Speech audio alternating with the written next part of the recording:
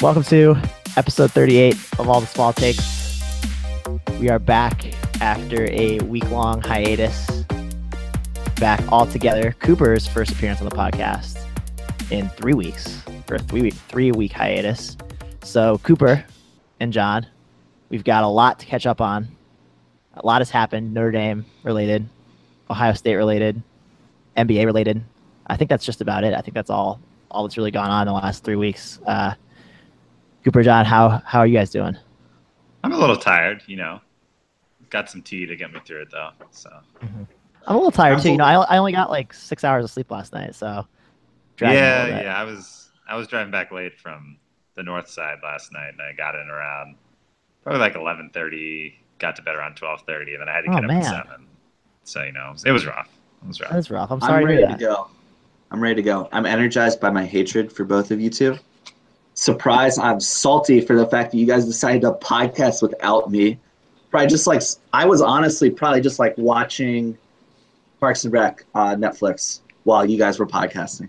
So I really appreciated the fact that you guys, hey, Cooper, you want a podcast? No, it's okay. Let's do it without me. That's fine. Let me design a website for you guys and all that. Whatever. You wouldn't have liked all the Stranger Things jokes anyway, because it's not like I just watched Stranger Things 2 days before. Whatever. Cooper, we've actually been meaning to talk to you about the band. I think John and I are going to go do our own thing. Yeah, I caught on, okay? No, the band is back together. We are a trio. We will always be a trio. Yeah, so Cooper, welcome back to the squad. We missed you. Yeah, whatever. You'll warm up. It's okay.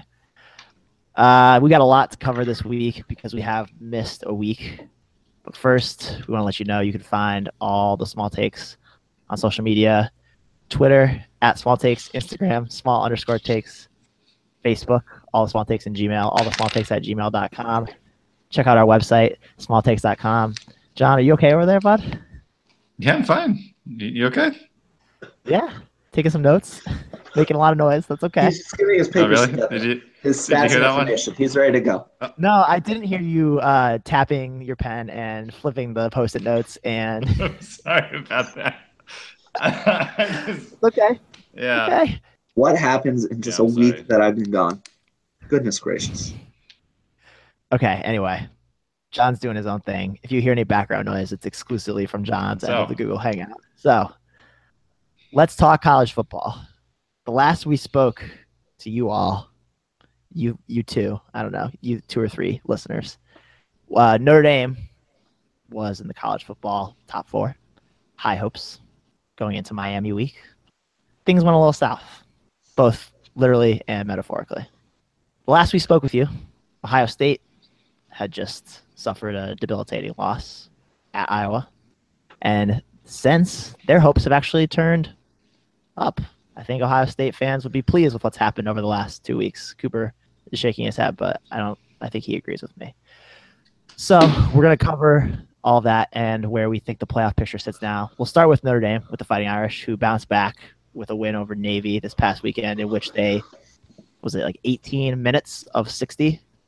It was like the prototypical Navy style game where they dominate possession, they churn the clock, and Notre Dame, I think, was fortunate to hang on. We won't talk about Navy because I don't think either of you want to. We'll talk about the season as a whole as we come into the home stretch, as we come into the last game of the season, or last regular season game, I should say, against Stanford. John, we'll start with you. What is your assessment of the Notre Dame season to date, and what could possibly happen this weekend? What could change with that if Notre Dame gets beat by Stanford, beats them soundly? Where do you see, when you look back on the season through that lens?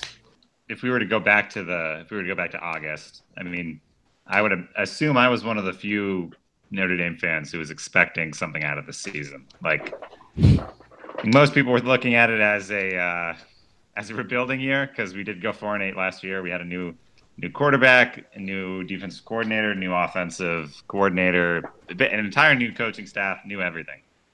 And Brian Kelly was coming in on the hot seat. I think the literal hot seat.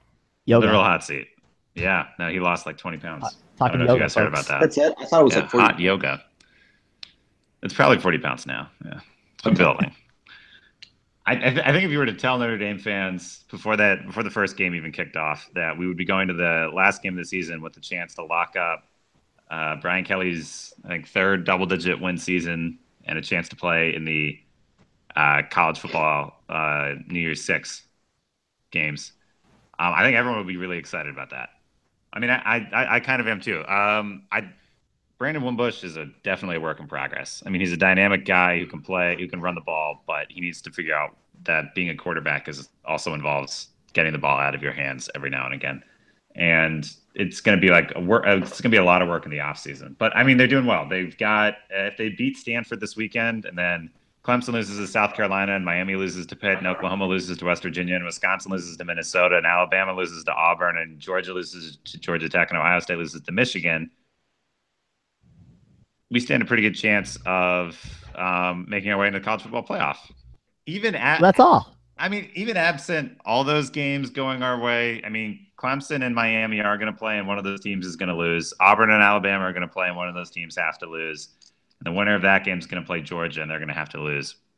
We're looking at if we win against Stanford, being in the top 6 or the top 5 for the college football playoff rankings, which is pretty darn good, considering we lost almost every game we could last year. And we're going to go, and we're probably going to get matched up and play against Alabama or Ohio State because the selection committee hates us.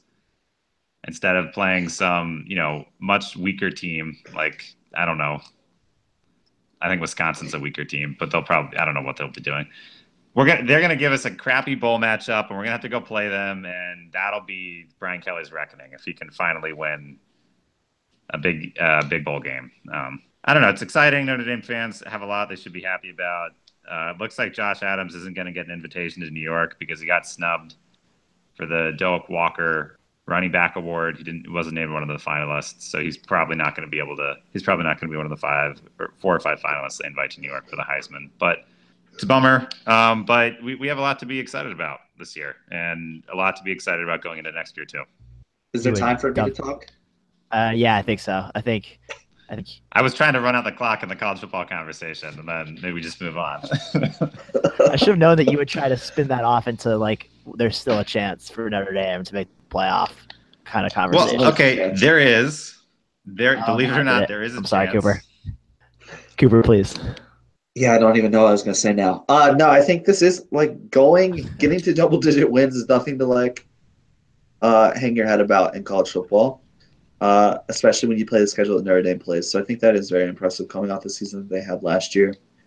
And Brian Kelly made lots of adjustments to get here, which I'm very pleased about. I do wish, or not wish, because I'll get to see it eventually, assuming that Notre Dame beats Stanford, which I think they should. I want to see how Brian Kelly makes adjustments from the Miami game when actually playing very quality opposition. I don't think Stanford counts because I think Stanford plays a style that suits Notre Dame. I think they're not necessarily a fast team. Yes, Bryce Love is a very capable back, but that does not make them a fast team. They're a power team, and I think that Notre Dame can handle that. Brian Kelly needs to figure out how to play fast teams. It's either that or it's just playing in Florida. But goodness gracious, we look slow. And that reminded me so much of the national championship game where we just looked slow compared to Miami. And I knew Miami was fast. And I don't think that's because our players are actually slow. I think there's just something going on. I thought there was way too much horizontal play calling, not enough playing to your strengths, which is running through the tackles. So I want to see how Brian Kelly adjusts when playing some, really quality opposition. I'll get to see that hopefully, closer to New Year's than not. Yeah, I agree. I think Brian Kelly, I think if it's viewed that the bowl game is a make or break game for Brian Kelly, that's a shame, because I do think that what he's done this year is impressive. And I think that he deserves a chance to come back again and build on another year with Brandon Wimbush, potentially another year with Josh Adams, please. And I think that there are ways, like Cooper, when you said, I thought play calling hurt us in the Miami game more than speed. And I think we've hung with teams that have better speed than us, like the Clemson game from a few years. I think Clemson is the perfect example of how you win a game like that or how you contend in a game like that. And even then, we still made a lot of mistakes. And it was in a hurricane too. But Kelly deserves a chance to figure that out. And John, I cannot believe that you would rather face a weaker opponent than play an Alabama or an Ohio State. If Notre Dame is truly back, like if we joke about it, but if they're back, then that's the kind of competition they should be drooling over to play. Yeah, I don't want to play Ohio State though, because they'll go out and lay eggs against teams they don't care about, and then be a completely different team, and that's why totally 100% true. It is. I mean, and that's why Urban Meyer can win some of his big games big, is because no one has any idea which one of his football teams is going to show up. And like with Alabama, playing Alabama in a bowl game that's not in the national championship is a lose situation, because when they get blown out by Oklahoma or Utah, they say the same thing every time, which is, it's not the national championship, so we don't care. And that's just frustrating. I would rather play like TCU, who is a team that a lot of people would think is a weaker team, but Gary Patterson's going to show up and he's going to coach them. And if you win, it's a big win, because they're a good football team and they came to play. And I would rather play them than play, roulette Ohio State or Alabama. We're going to spin this however on earth we want to, But I think we could beat both teams anyway. I just think to beat the best, to be the best, you need those resume games. And I think that Notre Dame could still win in a lot of ways if they played Alabama. If they played Alabama down to the wire and lost by a touchdown or lost by a field goal, like I said, I really don't think that I think that should reflect really well on Brian Kelly. And I think if Notre Dame would win a game like that, then I don't think, because it is Notre Dame and there's the brand Notre Dame, and I think people would view it through that lens rather than, Alabama lost, like they didn't care. Just my thought. Yeah, I think so. Biggest takeaway from this season is the Notre Dame students need to learn how to show up, as do the Notre Dame fans. God. I just don't understand what's going on. There was some bad They've got a very good team. Section on Saturday for senior day. It's terrible. They don't show up to see their classmates on the field. They don't show up to listen to their classmates in the band. They don't show up to. I know that's like a little thing and it's a dumb thing. I feel like I was a little thing. No. I know, but it's like the band does like a ton of hard work. They had a halftime show where they had the coolest halftime show they do they do this one show like every 8 years, and it's the Top Gun show, and they land airplane on an aircraft carrier, and they use fire extinguishers and stuff, and it's really, really cool. And student section wasn't even there. The seniors showed up to throw marshmallows at each other, but it's like the students don't care, and people complain about how the stadium's never loud, and it's never going to be loud if the students don't show up, because they're going to be the loudest fans. They have a giant jumbotron that they can all tweet about and get on the jumbotron, and they can watch and not actually watch the game and stuff. And they have everything. They've got turf. They've got stadium lights. There's everything that everyone has said is that Notre Dame needs to do to attract people to come to the games is there, and the students aren't showing up. And Father Jenkins ought to just, I don't know, suspend the dorms. Shut off the heating in the dorms where they didn't have enough attendance. Sorry. No, I'm fighting the urge to respond to that, so I want to move on. Okay, we'll move on. I just love that John threw that band dig in there. I know, that was totally aimed at me. I mean, it's. And he thought we would just roll over that. That's why he didn't invite me to podcast last week. We talked about you and your lack of support for the Notre Dame band of the Fighting Irish. I'm sure you did. Yeah, we did. I wouldn't. That's know. what the whole. But you wouldn't know. You don't listen. Yeah, that's what the whole podcast is about. Sweet. Yep. That's awesome. Yep. All right. Let's talk about the upcoming weekend of games. It's rivalry weekend in college football. So you've got the game, which I was informed is Ohio State versus the school up north. Mm-hmm. The team. Ohio State's Iron playing. Bowl. Ohio State's TCU. playing us. Yep, that's it. Yep. You got the Iron Bowl. Bama, Auburn, which is probably the biggest game in terms of implications on the playoff picture. Ole Miss, which John threw in here. The Egg Bowl, for those who don't know, is Mississippi versus Mississippi State. Something called the Dumpster Bowl. Do you want to take a guess at that one? SEC matchup? What? What'd you say? What conference is it? Conference? Yeah, give us a conference. It's Conference of Origin. Not in a conference. It spans a conference. Spans multiple conferences? Yeah. Oh, come on. What? Florida State. Is that actually? That's not what it's actually called. That's just no, it's not. But they're like. That's just your own like 3-7 stupid moniker for it. No, that's what SB Nation and people on Twitter are calling it. Have you seen the fake promo video for it? Yeah, it's hilarious. No, I don't care. lots of fumbles, lots of interceptions. Just like it's. I do support the Twitter movements to get things on Twitter, make them real life. So I can get behind the garbage bowl, dumpster bowl. And then we want to do ultimate chaos scenario too that Cooper has for the college football playoff chaos theory.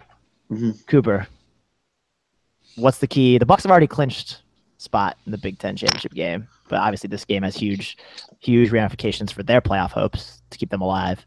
Do you view this as a close game? And what's the key for Ohio State? I think the key. Oh, okay, so Ohio State is not going to lose this game, or I should put it this way: Jim Harbaugh is not going to win this game. Ohio State is either going to dominate, or Ohio State is going to beat themselves. Because John kind of already alluded to it. Ohio State either shows up or they don't, and if they show up, I think there are very few teams in the country who can beat them, and Jim Harbaugh's team is definitely not one of them. So I mean, that's pretty much it. It's whether or not Ohio State decides to actually play. Their loss to Iowa, I didn't get to talk about it because I wasn't invited to podcast, was perhaps like one of the most disgustingly coached games I've ever seen. And I watched Brian Kelly coach for 4 years at Notre Dame. So it was pretty awful. And it actually reminded me a lot of how Brian Kelly coached. I don't know how a trio of Greg Schiano, Kevin Wilson, and Urban Meyer laid an egg against Iowa, but I mean, that showed it's possible. So it's certainly possible when traveling to Ann Arbor. So I think that's the key to the game. It sounds kind of silly and stupid, but if Ohio State shows up, they're not losing this game. Yeah, Michigan is on their third string quarterback at this point. Their offense is they look I don't honestly know where John O'Korn lays into the. I mean, lies. No, it's not even O'Korn anymore. No, it is O'Korn because Brandon Peters. They pushed Brandon Peters to start, so it was going to be Wilton Speight. Wilton Speight got hurt, and then it was O'Korn for like 2 games, and then Harbaugh decided that he wanted to put Brandon Peters in, and Brandon Peters got a concussion against Wisconsin. We don't know if he's going to play, so we're back to O'Korn. In any case, it's a revolving door, and regardless, I think Ohio State should roll. Yeah, I'm actually picking the Maize and Blue to win this game for funsies. There's just Ohio State can't win as frequently as they do in that rivalry for it to be called a rivalry. You can't win a law of averages situation. Yeah, you can't win 15 out of the past 16 years or whatever it has been, and it still be the most competitive rivalry in football. At some point, I need them to pick up. Jim Harbaugh has to pick up this win. And honestly, if he doesn't, counter I'm would be concerned he loses his job. I don't know if that's true or fair. But I mean, my counter would be that you look at the coaches that Michigan's had. Rich Rod and Brady Hoke are I think those throw the law of averages out the window. If he loses this weekend, his record against Penn State, Michigan State, and Ohio State is atrocious. I think he's got 1 win in the past 3 years. Yeah. Against those 3 teams. So I don't know. It's not good. I just don't think that. I don't think you can kick him out the door after you made this huge move to bring him in. I think you give him a little bit more runway than that. Did we lose John? $7 million a year. I think we did lose John. All right. Would you like to just continue and spite him? Yeah, despite him.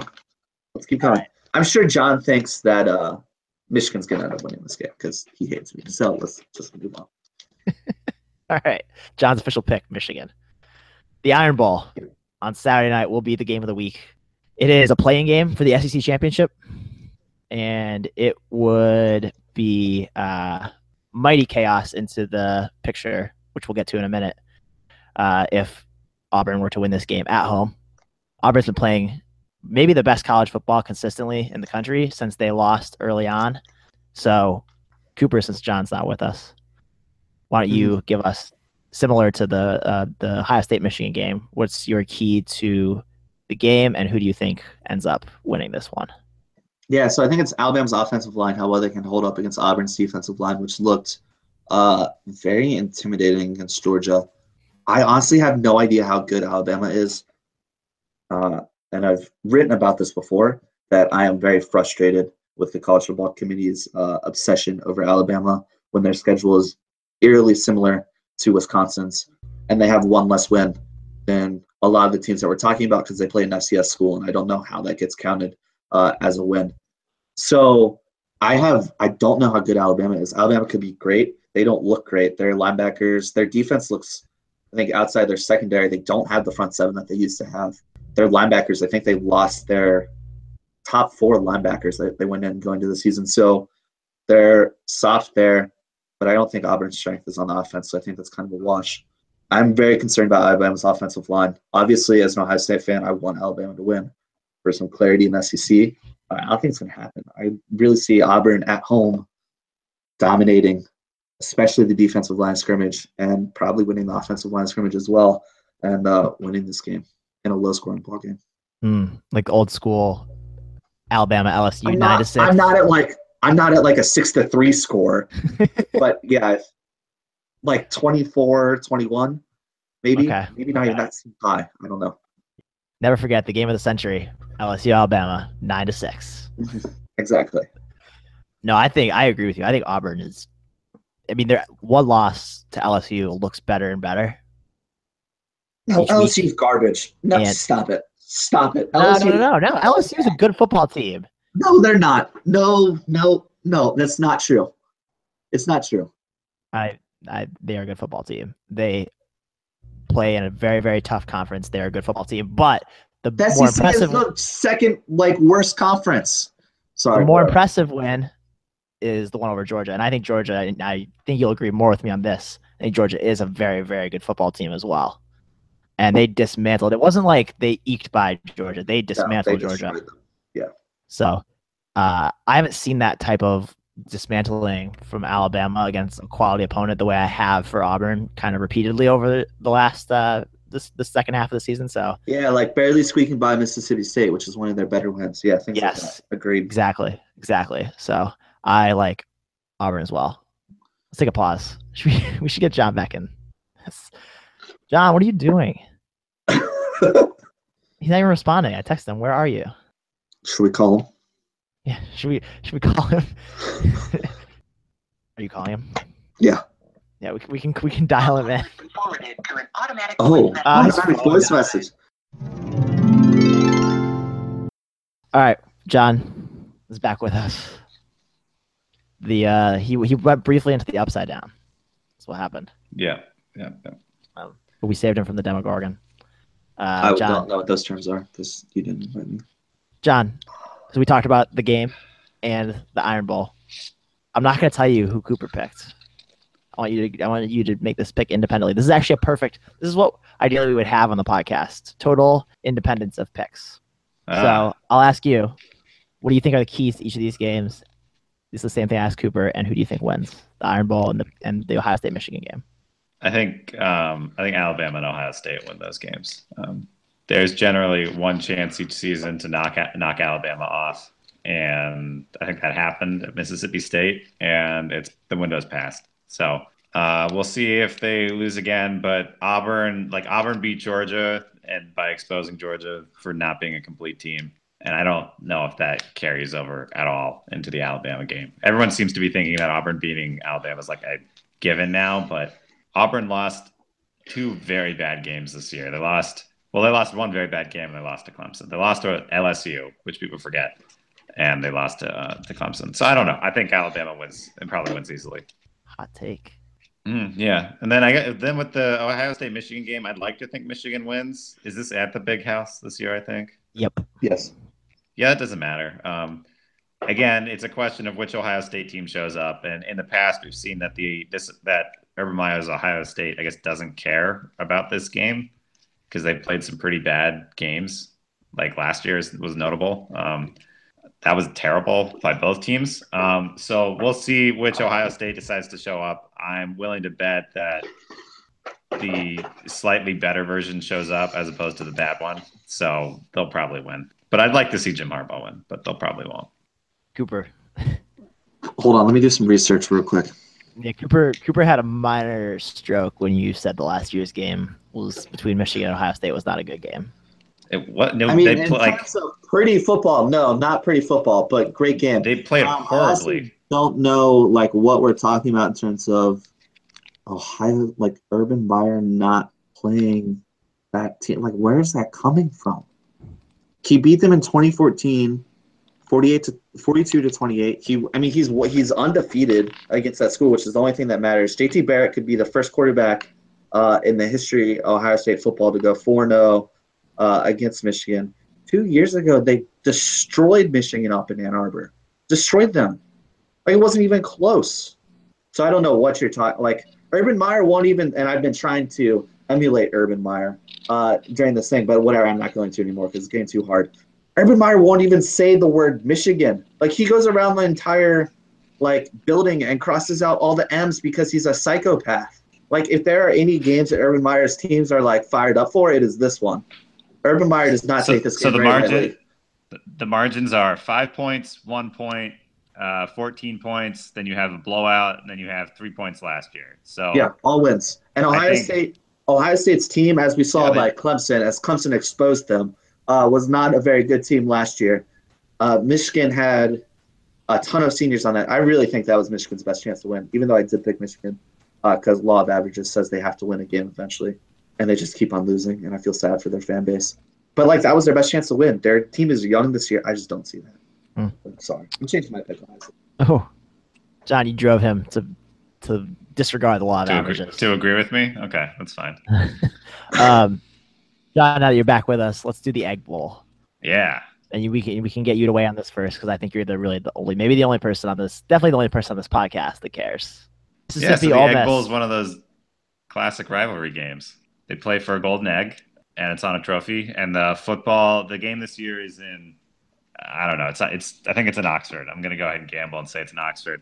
Whichever city it's in, if it be Oxford or Starkville, the other teams, the other school's ROTC program will run in a relay race from the school to the other site over the course of this week. They'll probably start. I think they start Thursday night, and they run it through Thursday and then up through Friday, and the ball gets there Saturday morning. But Ole Miss is garbage. They have Shea Patterson, who can throw the ball really far, but the rest of their team is really bad. And Dan Mullen's got the Bulldogs ready to go. So this should be a blowout, and I think should put Mississippi State up. It should be their second win in a row, I think. Yeah, that sounds about right. But yeah, I'm excited. It'll be a good, not a good game. It's at Mississippi State. It's in Starkville. Okay, so they'll run it down from Oxford to Starkville. But yeah, it should be good. It'll be hopefully State's second win in a row. So all right, should be good. So you're taking State. Taking the Bulldogs. Cooper, I don't know if you even want to venture a guess here.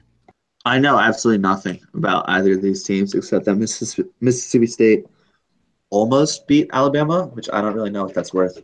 I'm going to pick Mississippi State because for whatever reason the college football playoff committee thinks they're a good team. Yeah, I will also pick Mississippi State. Keep it boring, but given that Ole Miss is on the fringe of some, like, probably program-altering sanctions. Not having a football team? Yeah, I wouldn't go that far. If Baylor still has a football team, then I don't really know if we're ever going to see the death penalty ever again. You call that football? Nah, if they have a group of guys that go out and compete every Saturday. I think the fact that the UNC still has a football team when the university just quit being a university for a while. But John, you misunderstand. The NCAA, that doesn't fall within their purview of what they can do. It's not. They can't do anything about it. Oh yeah, I forgot. NCAA is one of John's trigger words, so I'm going to stop us here before we go any further. Yeah. Let's do the dumpster ball in one word. Florida State, because that's maybe more than this game deserves. I'll start. Can I have 2 words? Sure.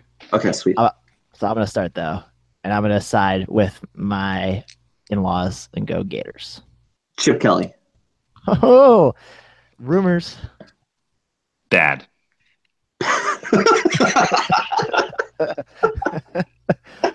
It's my one word. Not using it anymore. Let's go. Yep. All right. Well said. Let's do chaos theory.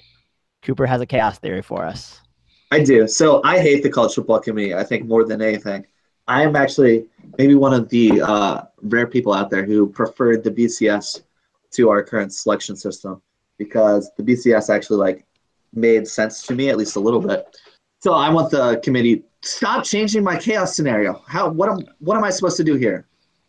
John's typing in the Google Doc and it's throwing me off. All right, so all I'm doing is updating records.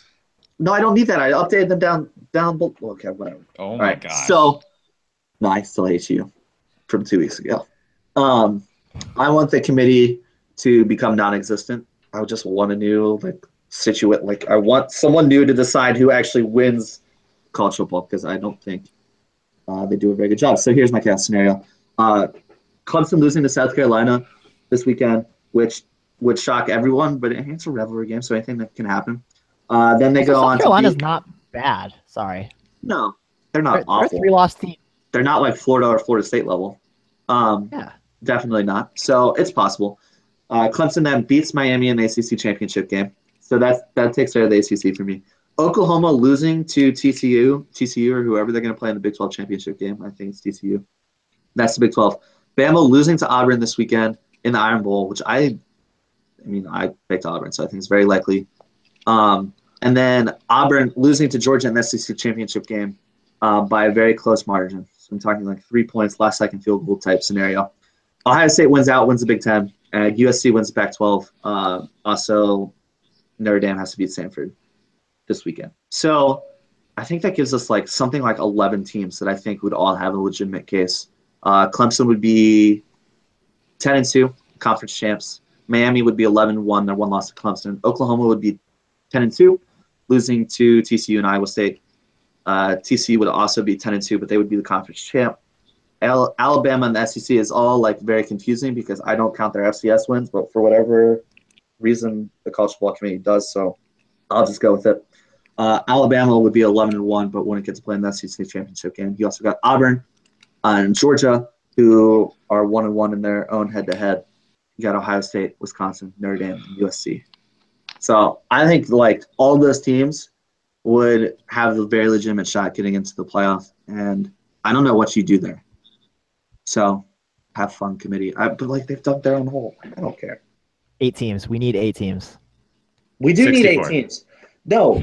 We need 64. Okay, fine, I'll take 64. But I would also settle for like it's just if there was something objective about what can get you into the playoff.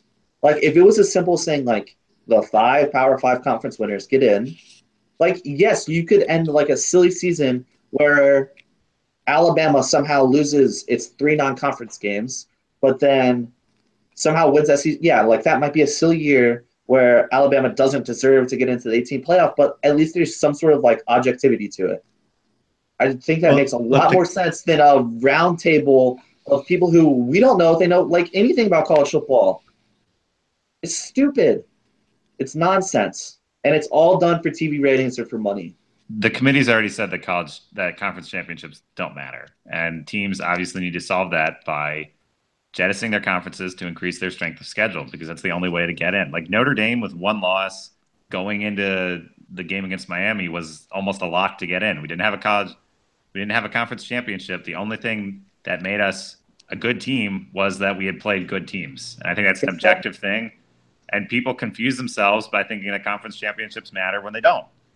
No, but I don't know if they matter. The committee hasn't clearly demonstrated.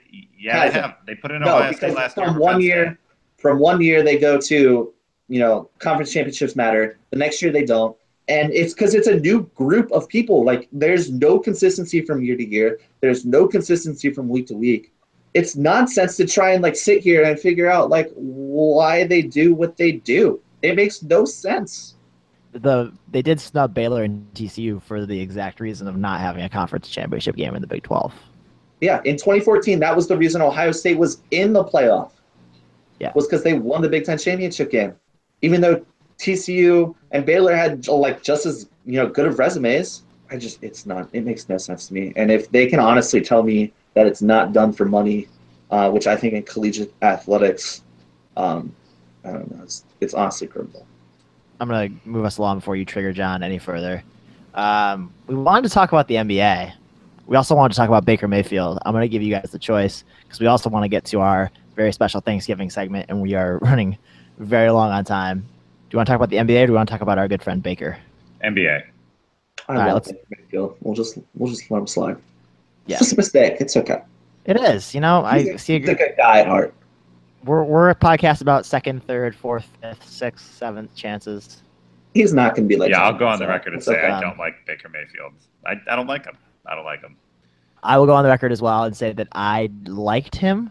I like him a lot less after his antics last weekend at Kansas. Although I think absent the gesture that he made, it was within bounds. And that's all I'll say. I still just keep on thinking about this article that some ESPN writer wrote about how the college football Ohio State program needs JT Barrett to be more like Baker Mayfield. That's just like rings in my ears. I think we're good with just one Baker at this point. NBA. Let's talk about the NBA really quickly. John, your Sixers, the process. Trust it, baby. Trust the process. It's going pretty well so far. Yeah, Joel Embiid is morphing into a Demogorgon before our eyes. And Ben Simmons is too. Ben Simmons, yes, great point. Both are healthy. Both are keeping the Sixers in the top half of the Eastern Conference standings. And I would just love to hear your thoughts because I know you have them. You just asked for my thoughts or Cooper's?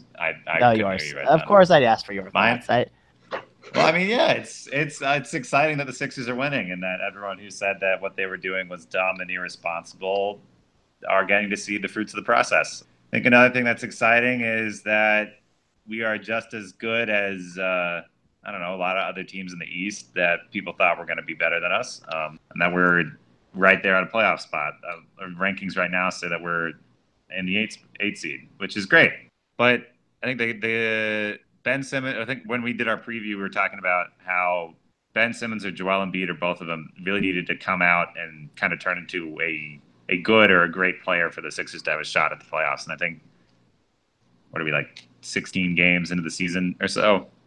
And I think that's kind of shown true. When Ben Simmons and Joel have a good night and they combine and they can play well, the Sixers will win and they'll be at least number 8 in the conference. But if they fall off towards the end of the year and they hit a bit of a wall, it's going to get rough.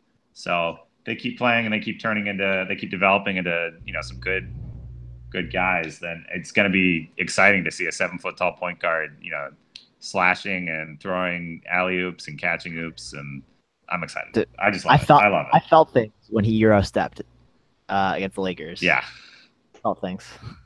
It was well, and like his whole game against Draymond too was great.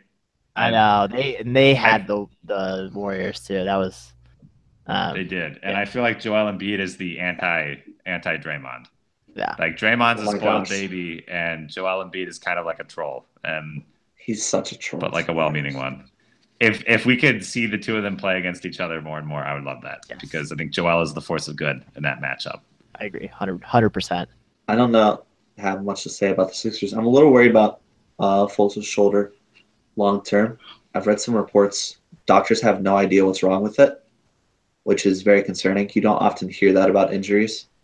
Yet it's causing him lots of pain, and doctors can't at all identify what's going on with his shoulder. And his shooting form looks so bad from the free throw line. So I'm actually really concerned that is a very long-term injury. But Embiid and Simmons look like the real deal. They need to get into the playoffs, I think. That needs to be the goal for the Sixers. Anything less is a disappointment.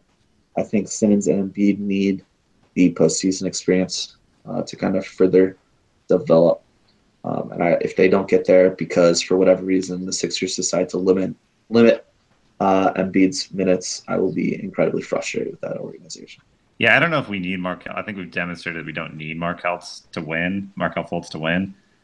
Maybe we'll need him to take like the next step, but I'm honestly, the way the season is going, I'm fine with him following the path of Ben and Joel and Jalil and all the Sixers draft grades and just kind of taking the season off and figuring out what the heck's going on. And it's a gap year.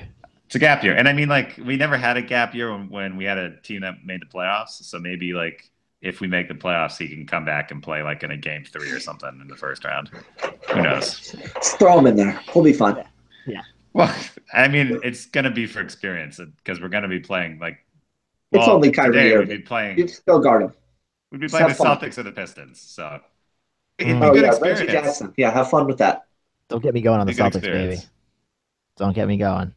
Well, I think that's what we're segueing into, right? Seriously, don't get me going. No, because we are way over time. And I'm going to make a suggestion. We could either book our Thanksgiving special for the coming week, or we could do like a special Thursday episode, like a little mini pod. Let's do that. Mini pod. Let's do that. Let's do a mini pod. All right, so tune in Thursday. We're going to do a mini pod where we do some Thanksgiving talk. some NFL talk. You won't want to miss it. Let's move now into our waste of data because this one has gone really long. Waste of data. Start with mine. Cooper alerted me to this before we started. There was a Steph Curry quote about the Boston Celtics after the Celtics beat the Warriors last week.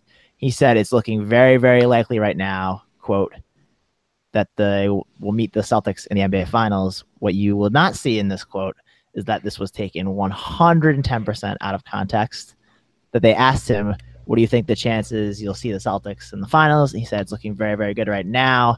Obviously, they have to get through the Cavs. He said, but I like them over the summer. It was a much more tame quote than what the mainstream media, the lamestream media, would have you believe. So actual fake news coming from a lot of sports media, and I wasn't even aware of it until Cooper pointed it out, which I appreciated. So, yeah, Bleacher Report, ESPN, I think everyone got in on it. Yeah, I think the crazy part about this is I wasn't even aware of it until today. And this quote happened when it was like early last week. And so the fact that like no one from what we consider mainstream media pointed this out, I think is perhaps like further, like everyone just bought into it. And then everyone wrote an article about it. It took until today, until Steph pointed out today that the quote was taken out of context for me to hear about it. Very sad. John, what about you? Yeah, my waste of data is all the Notre Dame fans that are advocating for firing Brian Kelly. Because believe it or not, at 9-2, there are a lot. I think if watching Tennessee and Florida and LSU and a bunch of other, I wouldn't necessarily consider to be kind of like the blue bloods of college football, like they're traditional powers, but they're not Kansas or Kentucky in basketball, you know. Just watching their programs kind of burn to the ground the last couple of years, I think Kelly hasn't done a bad job in his time at Notre Dame, and he's shown a real willingness to reinvent himself this season. And I think we should be excited that he is in charge of the football program, and we should not be looking to fire him anytime soon. Agreed. Cooper, finish us up. Yeah, so I kind of had two. I'll go with my first one. My second one's not as interesting. John Elway, and in my own attempt to completely take his quote out of context, call up some of the players on the Denver Broncos soft, which is always a good move as the GM of an organization, to call your players soft after they lose to the Cincinnati Bengals. Oh, it's funny. I just think it's ridiculous when you consider how John Elway has developed the players at the quarterback position. They won a Super Bowl with Peyton Manning, and I think his touchdown to interception ratio was like 9-17 that year. So no, John Elway, you didn't win that Super Bowl because your quarterback play was awesome. You won it with a championship defense, who is still mostly together on your team. So no, your players are not soft. You've done a very, very bad job at mismanaging the quarterback position in your franchise. And just throwing it out there, you know, Tim Tebow is available. So I honestly think that Tim Tebow would be doing a much better job playing quarterback than Brock Osweiler or Trevor Siemian. So it's just idiotic. I can't believe he said that. But Peyton Manning, let's not forget, great spokesperson. Oh, yeah, 100%. Just the best. Love Peyton Manning. From someone who has no vested interest in the companies that he speaks for. Mm-hmm. Just fantastic. All right, that's our show for the week. Thank you guys for tuning in. Tune in on Thursday to catch our hopefully bonus Thanksgiving episode. John's phone died. So we may, I don't know what we'll do. We may have perfect timing. Yeah, that actually was excellent timing. We really nailed it. Thank goodness we did not go into the bonus segment. Yeah, thank you guys for tuning in. Appreciate it. Check us out on social media. Leave us a review on iTunes. Subscribe, resubscribe. And we'll be back next week or Thursday.